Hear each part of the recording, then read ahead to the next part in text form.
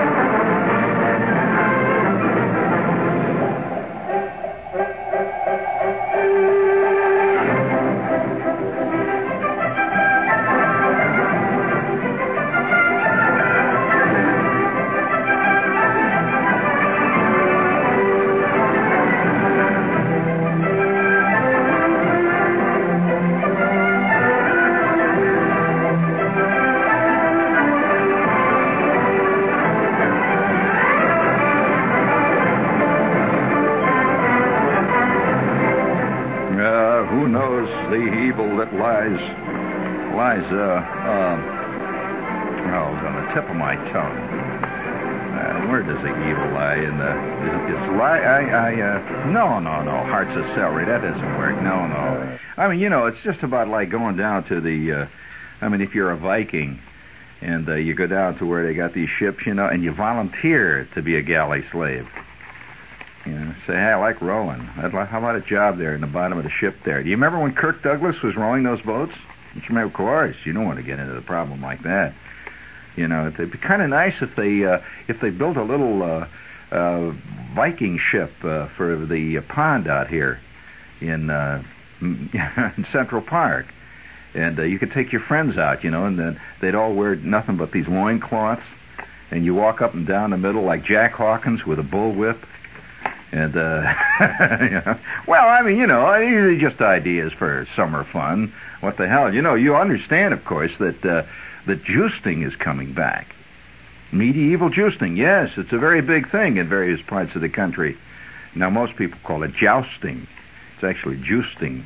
And, yes, let's say correct, more accepted English pronunciation. And after all, juicing was an English game, so you better take their pronunciation. But nevertheless, what do? You get yourself some armor and a horse and a couple of maces and maybe a lance or two, and you call your friend and he gets an armor suit and a couple of maces and a lance and a horse, and you go at it. It's a new sport, and it's kind of fun too, especially when with the split heads and the open thoraxes and all. But they don't really do it the way they should. Because what I would like to have is a catapult. I'd really like to have a catapult, a great big one. You know what a catapult is, and just lob great big balls of molten lava up here to the 24th floor. Enough of this ridiculous picketing. Let's attack the moat here. All right. Before we go any further, please. It's just it's Friday the 13th. After all, you don't mess around with Friday the 13th. So, what you need, of course, in this world is courage, and as we all know, that the world recognizes the lion as a courageous creature, although he actually isn't. He's a craven coward. You know that in reality, he is. He's a craven coward in the wilds. Although I'll tell you this, when he decides not to be a coward, you better have on your kids. But in general, he is a craven coward, which is, well, you know, it kind of gives him a human quality, doesn't it? So would you please give me a little of that lion in there? I just need this. I need it, man. Oh, yeah, the way things have been going, I need it. Come on, bring it up big, Joe, big. Nothing like a small lion roar. Yes. Oh, come on, man. Let's hear it. Sing it out. That's it. Hey, keep him there. I need that. I need that. Hey, how many of you ever heard the story of that? I think I told the story in Princeton, didn't I? The first recorded example of that advertising slogan being heard in the land. Thanks, I needed that. You know that slogan, don't you? Oh, thanks, I needed that, you know. You mean you didn't hear that story at Princeton? For heaven's sakes, where the heck were you, Dave? No, that was one of the featured stories. Well, the first time I ever heard that, you know, I had this uncle, and my Uncle Carl, see, and as everybody's got an uncle like this in their family. If it isn't an uncle, it's a nephew, it's a cousin, it's one of your more, let's say, peripheral relatives. Who somehow has slipped off the path of righteousness. you have such a relative in your... Everybody does, and those who deny it simply don't know all their relatives. That's all I got to say. And my Uncle Carl was famous, among other things. He was a fantastic drunk. But the thing about Uncle Carl was, some drunks get truculent when they get drunk. The truculent drunk, the kind of, hey, what are you looking at, huh? And he gets up off the bar stool, falls heavily down there, hits his head on a spittoon, gets staggering back up, starts struggling around. That's an ugly sight, the truculent drunk. Then there's the sleeping drunk. The kind that as he drinks, he gets sleepier and sleepier until eventually he's just like, just a big blob of silly putty sitting there. You talk to him. Hey, Charlie, are you listening? That kind, right? Okay. Then there's the silly drunk. Who thinks everything he says is unbelievably funny and keeps punching you on the arm as he continues to tell this interminable story. You never guess what I just did, huh? I said there, listen, baby. I said, he can't remember what the story is as he's going or what he's even saying, but he keeps telling. I said, he keeps hitting you, all the time, till finally you start at one end of the bar and he keeps hitting you, and you keep backing up, and you wind up in the jaw and he's still hitting you, which is all at the other end of, that type, see. Well, there's that type of drunk. And then there's there's all kinds of drunks. Then there's the philosophical drunk.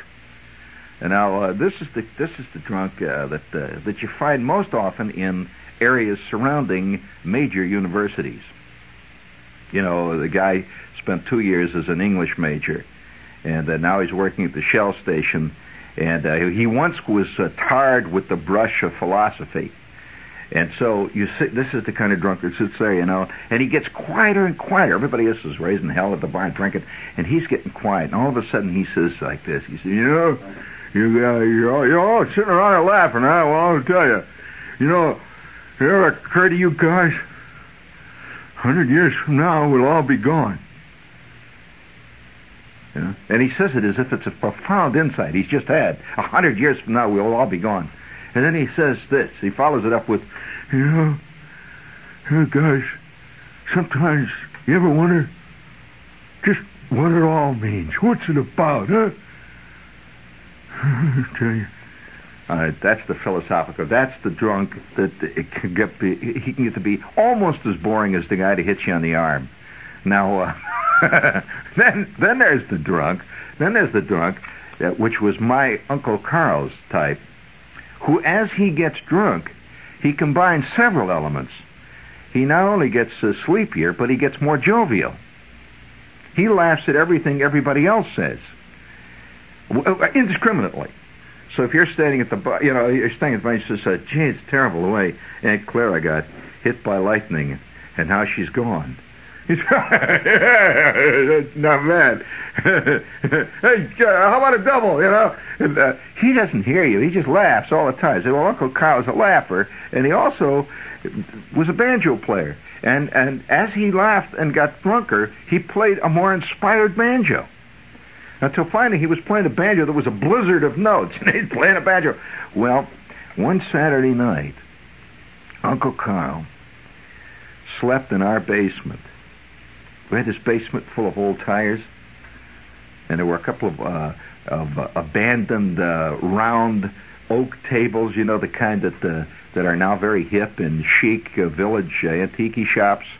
But just a couple of years ago, we're down in the basement covered with ball jars and inner tubes and all that jazz. So we had a couple of those tables down there. We also had an old refrigerator that had been abandoned by a previous tenant of the house. The kind of refrigerator that has the great big round white thing on top that looks like a big grill, you know, the kind like that. Seen the pipes coming out of the back. And it had a little itty-bitty freezer compartment. You could freeze only two trays of ice cubes, you know, and they always smelled like rubber. You know, that kind of... So here's this great big ice box down there, this big refrigerator, and it was all full of stuff like model airplane kits and junk we kept in there. And the basement was dark and damp, and there was a coal bin. Did you ever see a coal bin? Well, you know what a coal bin is, right? So Uncle Carl one night slept in the coal bin because they figured he couldn't make it home. And it was raining like hell, and there was no extra places, and Uncle Carl slept it off in the basement. And I was about 10, see, and I didn't know anything about drugs. I just knew Uncle Carl slept in the basement tonight, you know. So in the morning, me and my kid brother get up. You know how kids get up at the crack of dawn, you know. I mean, tell you, dawn is still creaking and cracking, and kids are already up, see. So it's dawn, the birds are just getting up, and me and Randy go running down in the basement, see. And there's Uncle Carl asleep on a pile of newspapers with an old blanket thrown over him. And he's covered with stubble. And of course, it's been a big night the night before at the Bluebird, right? So he's laying there, and my brother says, Uncle Carl. And Uncle Carl's just absolutely skunked out. You know, first of all, he didn't get to bed till about 5 o'clock in the morning. This is about 7. You understand? And he's just laying there snoring away. Absolutely. There's various gradations of sleep, as all of you know. There's the kind of sleep, the cat nap, where you just start dozing off. Then there's the ordinary sleep, where you're sleeping, and you just sleep. That's ordinary, run-of-the-mill Wednesday night sleep. Then there is the kind of sleep that is very close to the great abyss. It's close to a total coma. You know, the guy... And Uncle Carl was just laying there. So he just spread out and stubble. My brother says, Uncle Carl. See, we had some crazy idea that Uncle Carl would be very excited about us going out before breakfast and playing catch. Kids get these ideas, you know, playing catch at 7 o'clock in the morning when you're drunk. So it's Uncle Carl. And you could see Uncle Carl slowly moving. What? He figured the place was on fire or something, see, because a couple of flop houses that he'd been in from time to time had caught on fire. You know, and Randy says, Uncle Carl. And I said, Uncle Carl. And I had my mitt. Randy had a ball. You know what, I think back, we wanted to play catch, and it was a taped ball. You know, the kind of hard ball that's taped? It's got so much tape on it that it's grown from the size of an American League baseball, and now it's roughly the size of a cantaloupe. Weighs about 30, 40 pounds when it's dry. When it's wet, a human being can't lift it. You know, the kind of ball. So Randy's got the ball, you know, I got the glove and all that. So we're going to go out and play catch with my Uncle Carl, see, because he loved to play catch when he was right, see. So we just figured, well, you know, 7 o'clock in the morning, that's a great time. So Uncle Carl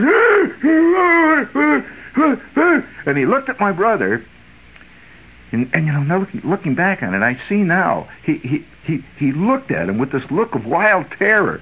He's staggering to his feet. Now, my kid brother was about maybe 3 feet 4 inches tall, say maybe 2 feet 9, and he looks at him like it was some kind of a dwarf was harassing him. He couldn't quite tell who it was. And it's on the coal bin. There's a dwarf there, see? Well, you know how it is when you're dealing with real drunks, that they'll occasionally see things like bats. They'll see birds. I knew a drunk once that whenever he really got bad, he would see bed springs flying over his head. Yeah, you know, you always hear about pink elephants. I never knew of a drunk that saw a pink elephant. But I have known a drunk that saw bed springs, double bed springs. You know, the inner spring mat, he'd see the bed go right over him. And he'd say, oh, there's a mattress in here. And, of course, we'd run around, you know, pretend like we're swatting the mattress because that calmed him down. See, he felt we were fighting it. This is WOR in New York, friends. and the upshot of it was, now, see, I was present. I didn't realize I was present at a historic moment. What was about to occur? Uncle Carl woke up saying, he's kicking away at Randy. Randy says, Uncle Carl, how about playing catch? Oh, get away. Oh, all right. What do you kids want, huh? What time is it? What? You know, the first thing, somebody says, what time? And the kids don't know what time it is. It's morning. You know, it's daytime. You know what time it is. Randy says, let's play catch, Uncle Carl. What? Huh? Let's play catch, Uncle Carl. Huh? It's a sudden alarm. See, I said, let's play catch, huh? Oh, God. Hey, you kids got a drink, huh? Well, you know. Randy says, yeah. And he goes over. We had this big sink where my mother did the wash. So he says, yeah, I'll get you a drink, Uncle Carl. And Uncle Carl says, you got a drink? He comes staggering out. See? And Randy has a ball jar, and he starts putting the water in, you know, from the sink. And Uncle Carl sees what it is. It's water. No, I want a drink. Oh, yeah, it's just your kids. Your kids.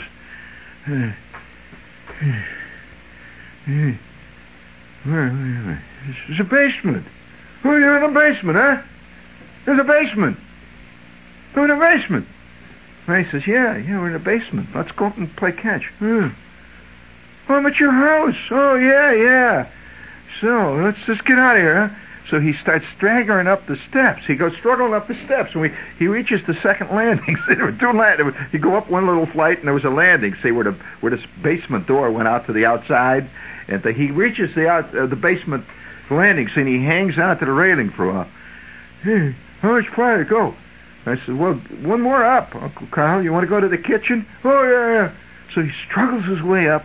He opens the door, and in the kitchen is my mother. And, you know, she's hanging over the sink. She's getting breakfast ready. It's a nice summer day. And the old man is due to get up to go to work. You know, he worked a half a day on Saturday. He's going to go to work at like 8 o'clock in the morning. And she's hanging over the sink, and she's got the eggs on and all that. And Uncle Carl opens the door, and there was this tremendous blast of sunlight. Now, I don't know whether you've been around a drunk when he encounters sunlight for the first time at 8 o'clock or 7:30 on a Saturday morning after having slept in the basement for 2 hours and having spent the night before at the Bluebird. The sun is a positive evil force. It is not just sunlight. You realize that? Uncle Carl, the sun, he staggers back and he holds onto the door. It's, oh, God, place is on fire. My mother says, what's the matter? She turns around. She sees it's Uncle Carl. She says, oh, sit down, Carl. Are you all right? She always pretended he was sick. You know, this is the way she, fixed it up in her head. She didn't want to admit. So she says, are you feeling okay? You know, we're feeling very bad last night, Carl. So, you got a drink? She says, well, yes, of course. And she turns on the faucet, you know. Some people are so innocent. Carl says, no, a drink. I want a drink. And she said, all I need is a drink. It makes my head feel better, you know. A drink. Just a drink. My mother says, oh, gee, I don't know. Gosh, I don't know whether we have anything here. So she opens up the cupboard, where my father always had a bottle of drugstore wine that he had, for ceremonial occasions. And she says, yeah, I think it's all gone. She says, wait a minute, I'll go out and look in the buffet. We had this thing called a buffet. Have you ever seen one? Well, on the buffet, my father, who was never a drinker at all, he just was not one of those people, see, but he used to keep a bottle around in case people came over who liked the stuff, see. And he always kept it in the buffet with a little set of silver shot glasses, the little metal type that he won bowling. He won a shot, basically. So my mother goes in, she opens up the thing, and there's this bottle in there, but it's absolutely empty. It's, nothing but a little residue at the bottom. She says, "Gee, I'm sorry. I'm sorry, Carl, but there's just nothing here." "Oh, God." "So,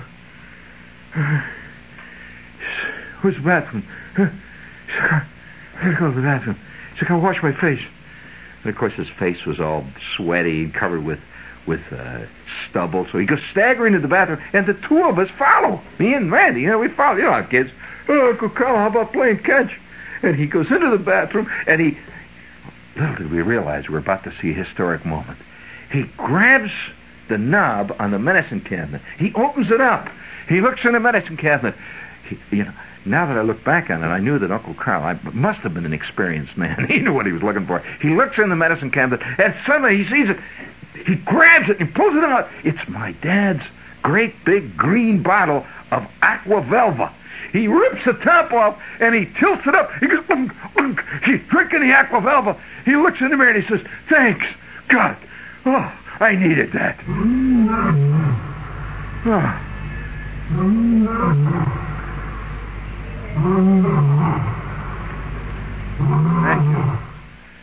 Thank you. And that is how that advertising slogan was born. God, thanks, I needed that. Uncle Carl grew 1.5 feet. He just drained it. He turned around, he went, a little Dr. Jazz. A little Dr. Jazz. Thanks, I needed that. He's the first guy I ever knew who drank Aqua Velva with Aqua Velva.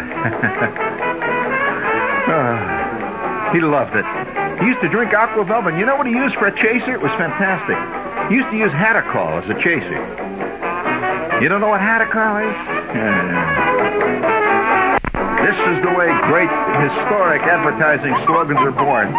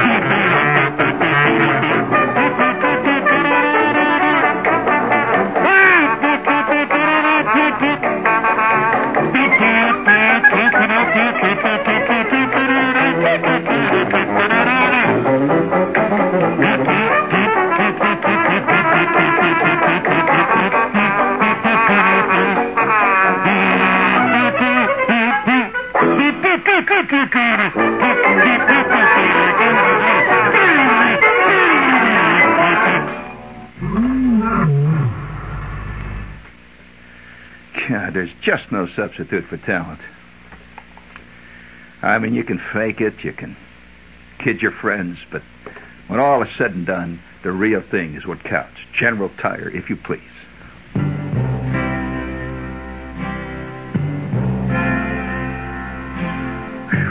Someday you'll own. Someday you'll own. I say, sooner or later you'll own Generals. Oh, wowee. For 60 years, General Tire has been building long-mileage tires, and now the 40,000-mile dual steel tube radial. It started with a road-hugging radial ply body, and then 2 strong steel belts are built around the body for long mileage, for puncture protection. You'll be surprised at what radial tire performance can do for your car. You'll be able to stay on the road now for a change. So check your yellow pages for the General Tire headquarters nearest you and sing it out proudly when you march into that sacred place. Sooner or later, you long generals. The mother of us all. I say, sooner or later, you long generals. Ba-dum-bum.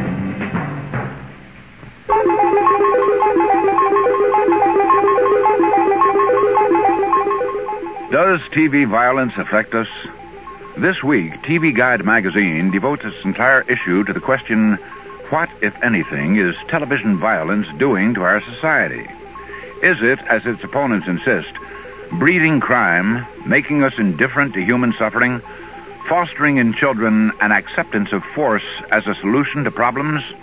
Or is it, as its defenders say, simply a time-honored and necessary element of drama, accepted as such by the audience? These TV Guide articles cannot settle the controversy. They can provide the basic facts so that you can judge the issues for yourself. Don't miss this special issue of TV Guide, America's biggest selling magazine. TV Guide. Wow. On sale now.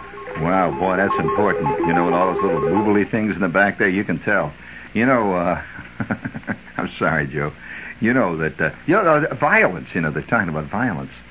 Well, let me tell you, just the other day, what about that guy that saw a television show on how to escape with the helicopter? I don't think anybody can deny that today, unless they've got a real stake in making dough out of some cockamamie series, that the television has, in fact, stimulated violence. It's certainly given guys a lot of creative ideas.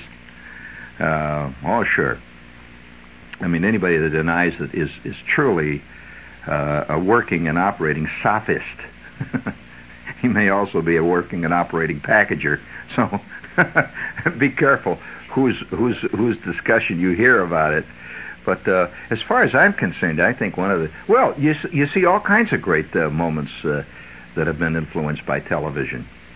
You know, for example, one of the most common things now today that a state trooper will tell you is that after some wild scene has happened, like somebody, there's a shootout on the Jersey Turnpike, or there's a great big crash or something like that, invariably somebody says, wow, it was just like on television. To him, that's the highest accolade you can pay reality. It's just like on television, right? Well, speaking of television, because you notice that the cop shows are getting more and more violent. Oh, yeah, SWAT, dynamic action team, complete with bazookas, flamethrowers, armor-piercing equipment, the whole works. They hit the ground. Wait till they have a group of cops that operate as paratroopers. They leap out of this low-flying F-10 or something. They leap out, they land, and they deploy the whole bit. And that's got to come. I mean, we're moving in that direction. Sure, already they're jumping out of helicopters. You see the scenes where the cops are constantly jumping out of helicopters. It's still up in the air. They leap out. Now all they got to do is raise the helicopter another 15, 20 feet, and you got paratroopers, right? It's just a matter of degree. So, no, there's just got to be. It's got to come. I'll bet some producer or something. Hey, Sam, I just got this great idea. This guy on the radio is talking about paratroop cops. Oh, my God, it's great. They can land in a building, You can see all these paratroop cops coming down on Los Angeles. Right? Terrific, And as they come down, they make pinwheels, like in the Budweiser commercials when they're flying, Oh, sure, there's all kinds of various, well, let's put it this way, upon the theme, variations can be played. And I suspect, oh yeah, paracops, right, paracops, as opposed to two cops, it's paracops. Ah, very good. The paracops. How about here, let's give me a little echo chamber, Joe. The paracops. Combating the new techniques in crime, the Paracops, a new organization formed to combat the highest echelons of international crime as they leap from the sky. Tonight, the exciting adventure called Storming the Bastion with the Paracops. Fantastic. Can't you just see them all sitting there and the guys holler Geronimo as they leap out? Or do they holler Luciano when they jump out? I don't know. You know, picking your favorite bad guy. So I just wonder where it's all going to end. You know, this violence. It's it's really great. I mean, for the cuckoo birds that love it. Now, I think here's the kind of stuff you just don't see in television. You want to hear a real cop story? I mean, everything's cops today. Either cops or doctors on TV. Cops or doctors, and of course they have variations on that thing. Then they have cops that are doctors. Doctors that are cops.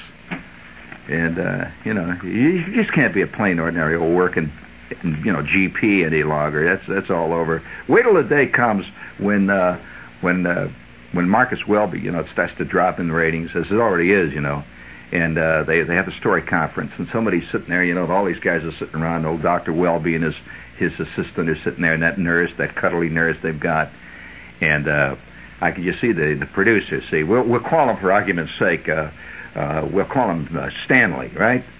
Stanley, or LD as he's known to to his minions. So it's now look, you guys. I'll tell you. So we're on the wrong track.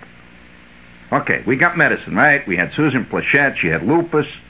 We had 4 cases of leprosy last month. We had a bubonic plague hit. We had the time when you remember that tremendous thing we had with the famine there, and we had this wonderful case of eczema. We had the drug addiction problems. Now where are we? Our ratings going down, and there's only one answer to give you: medicine ain't enough. It's got to be medicine with a reason. And not only that, what do we got on our hands now? We got an old doctor, and everybody knows nobody who's old makes it anywhere on television. What's the new shows that are making it, huh? Rhoda, huh? Right. All in the Family, right? Huh? Right. What are the new shows, huh? Chico and a Man, huh? Right. Okay. What do we got? We got an old doctor who stands around and holds people's hands and takes their pulse. And looks worried. That's not enough in 1975. Tell you what we're going to do. We just got a script from a guy out in Ohio. Gave me a great idea. Marcus Welby is going to retire from practice, and he's going to volunteer to be a volunteer riot control doctor for a group of cops that are attempting to stem the drug traffic that's coming in from Mexico. And not only that, as a hobby, he has taken up flying. So Marcus Welby will fly his own plane, and he is also a scuba diver. Now, more than that, one of the other problems that we got to face, what's getting big on television, all the new shows are about women. Rhoda, Marge, Ms. all that. It's women's taking over. Women's taking over. Used to be the blacks took over. They're all gone now. It's women's are taking over, right? Dr. Welby, for years, has been interested in them sex change operations that they're doing in Denmark. He goes to Denmark, he wants to try a whole new life, and he comes back, and who is he? Cloris Leachman. We got to keep the name, that's a copyrighted name. I got a hell of a series coming up. ABC's interested. A little Dr. Jazz, please.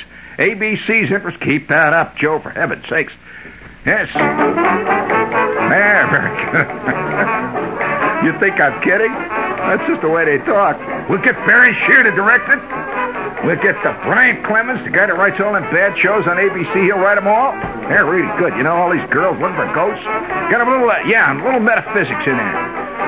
We had more stories about houses that are haunted. And Hal Holbrook comes out of the garage, and he's changed into a wolfman. And, of course, this is a very bad medical problem. Dr. Welby has to treat this wolfman problem.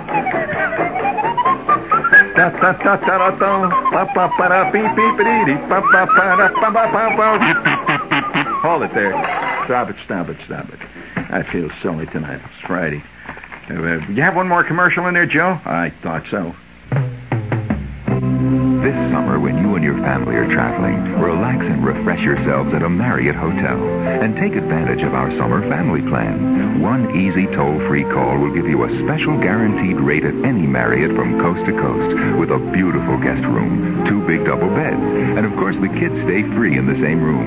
And we make it fun for them with pools and game rooms at most every Marriott. They even get their own special menu. And for you, there's a candlelit dinner in one of our restaurants and sparkling entertainment in the lounge. This year, your vacation deserves a Marriott hotel.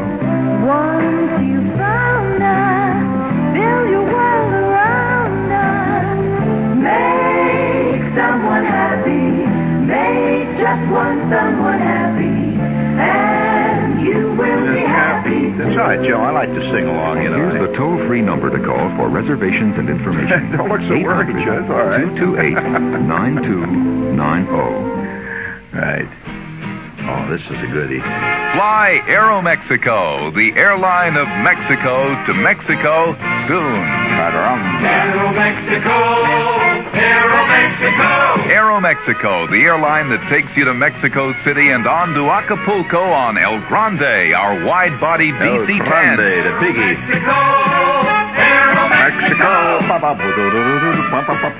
Aeromexico is the only airline to offer you first-run movies as well as stereophonic music on your flight down to Mexico City.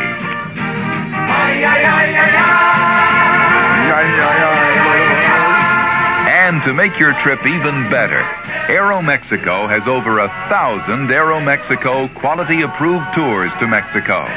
There's bound to be one just for you. See your travel agent or call Aeromexico, the airline of Mexico, and fly with us soon. Oh, yeah, cop shows have changed drastically. You remember the original big hit cop show? I mean, it was really big, you know. Ma'am, I want only the facts. Who was that? Who? What was his name? Yeah, but that wasn't his name. What was his name in the Yes, that's right, Sergeant Friday. My name's Friday, ma'am, and I just want the facts. Now, who was his partner? Now, that's true trivia. His first partner, I'll give you a clue. His first partner in the series, he died. No, he died about, halfway through the series. He was an older guy, and he died.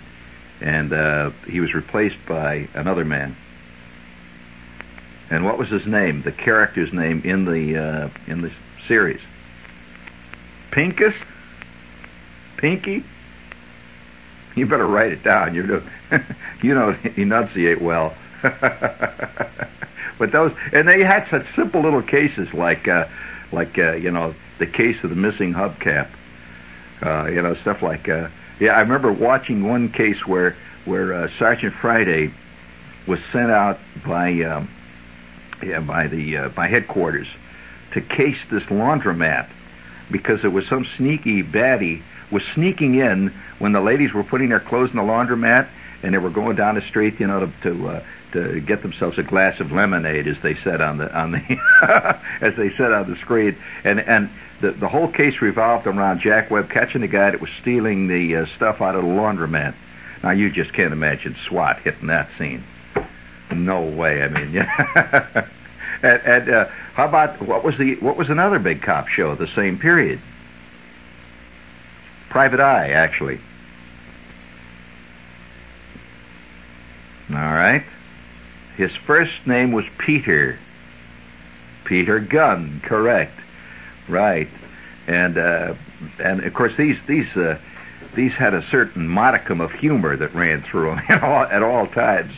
Peter Gunn, was kind of a sardonic Private Eye. He was sort of a cross between Raymond Burr and possibly a little touch of just a wee touch of maybe Cannon in there, just a little touch. The Rockford File, closer to it. Who played a Western sheriff on television? No, it was a series called The Sheriff. You mean you don't know? Well, what kind of trivia men are you? It was called The Sheriff, and in fact, I did the commercials. And you know what the commercials were? Robert Burns Cigars. He was sponsored by Robert Burns Cigars, and it was called The Sheriff. And I did all the commercials for 2 or 3 years on that series. What was the series? Who was the star of it? I'll give you a clue. GAF. There you go. Well, gee, you guys are unbelievably dumb. That series is still playing out in the boonies, way out there, you know. Yeah, these series never died. You realize that there are stations that are still playing I Love Lucy shows that were made when Lucy was maybe 4 and 5 years old. She was playing a baby, you know. And, yeah, Desi Arnaz wasn't even born yet. And they're still playing them, all right? JF, all right? And he was the sheriff. You mean you didn't remember that? What, all right, here's more trivia. What other famous star did a series where he played a retired professor, and his hair was white, and he was always riding around on a bicycle? Right, and what was the name of the show? It was a short-lived turkey. Was it called The Short-Lived Turkey? What? It was called The Jimmy Stewart Show? Okay. All right, now, you know, these are true trivia. Who was the first big doctor that made it big on television, in your memory? Well, there was one even before that. It was a spin-off of an old movie. That is correct. That is correct. And who played the original Dr. Kildare? Who? No. He was the head of the hospital. Dr. Kildare was his young assistant. Well, now he's in such movies as The Three Musketeers and stuff like that. What's his name? All right. Who was Ben Casey? Who played Casey?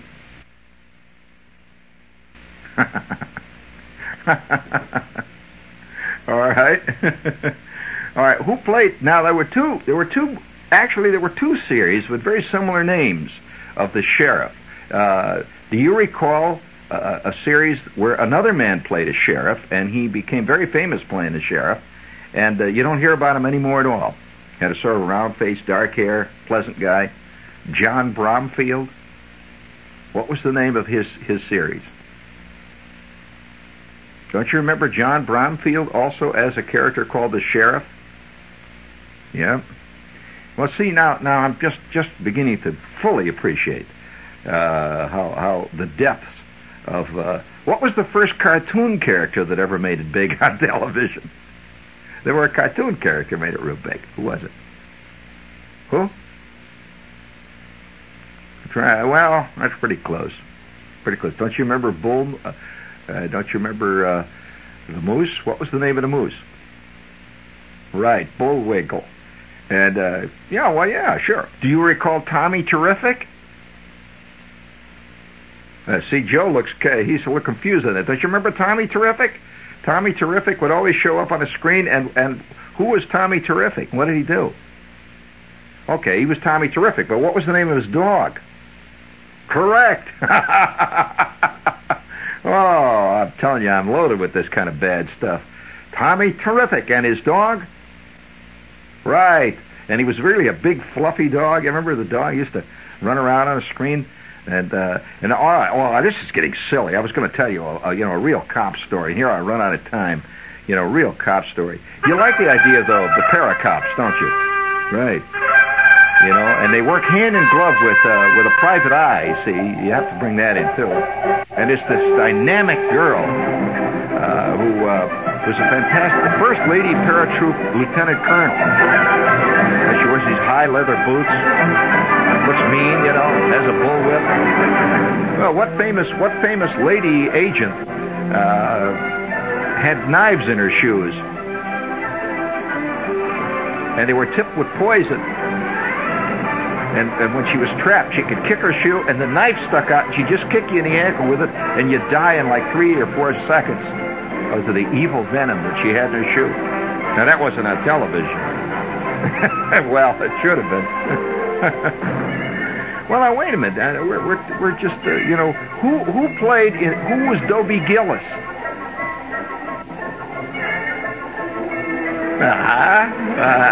Who was Dobie Gillis? And do you recall when television had a show called Eddie and Albert? Eddie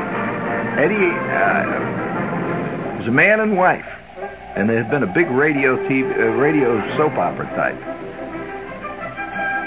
You don't recall that? That was a big show briefly. Do you remember the Al Morgan show when this guy played the piano? No, not the Al Morgan you're thinking. It's another Al Morgan. Played the piano and he would sing Tennessee Waltz. And Good Night, Irene. Good night, Irene. Good night. You know?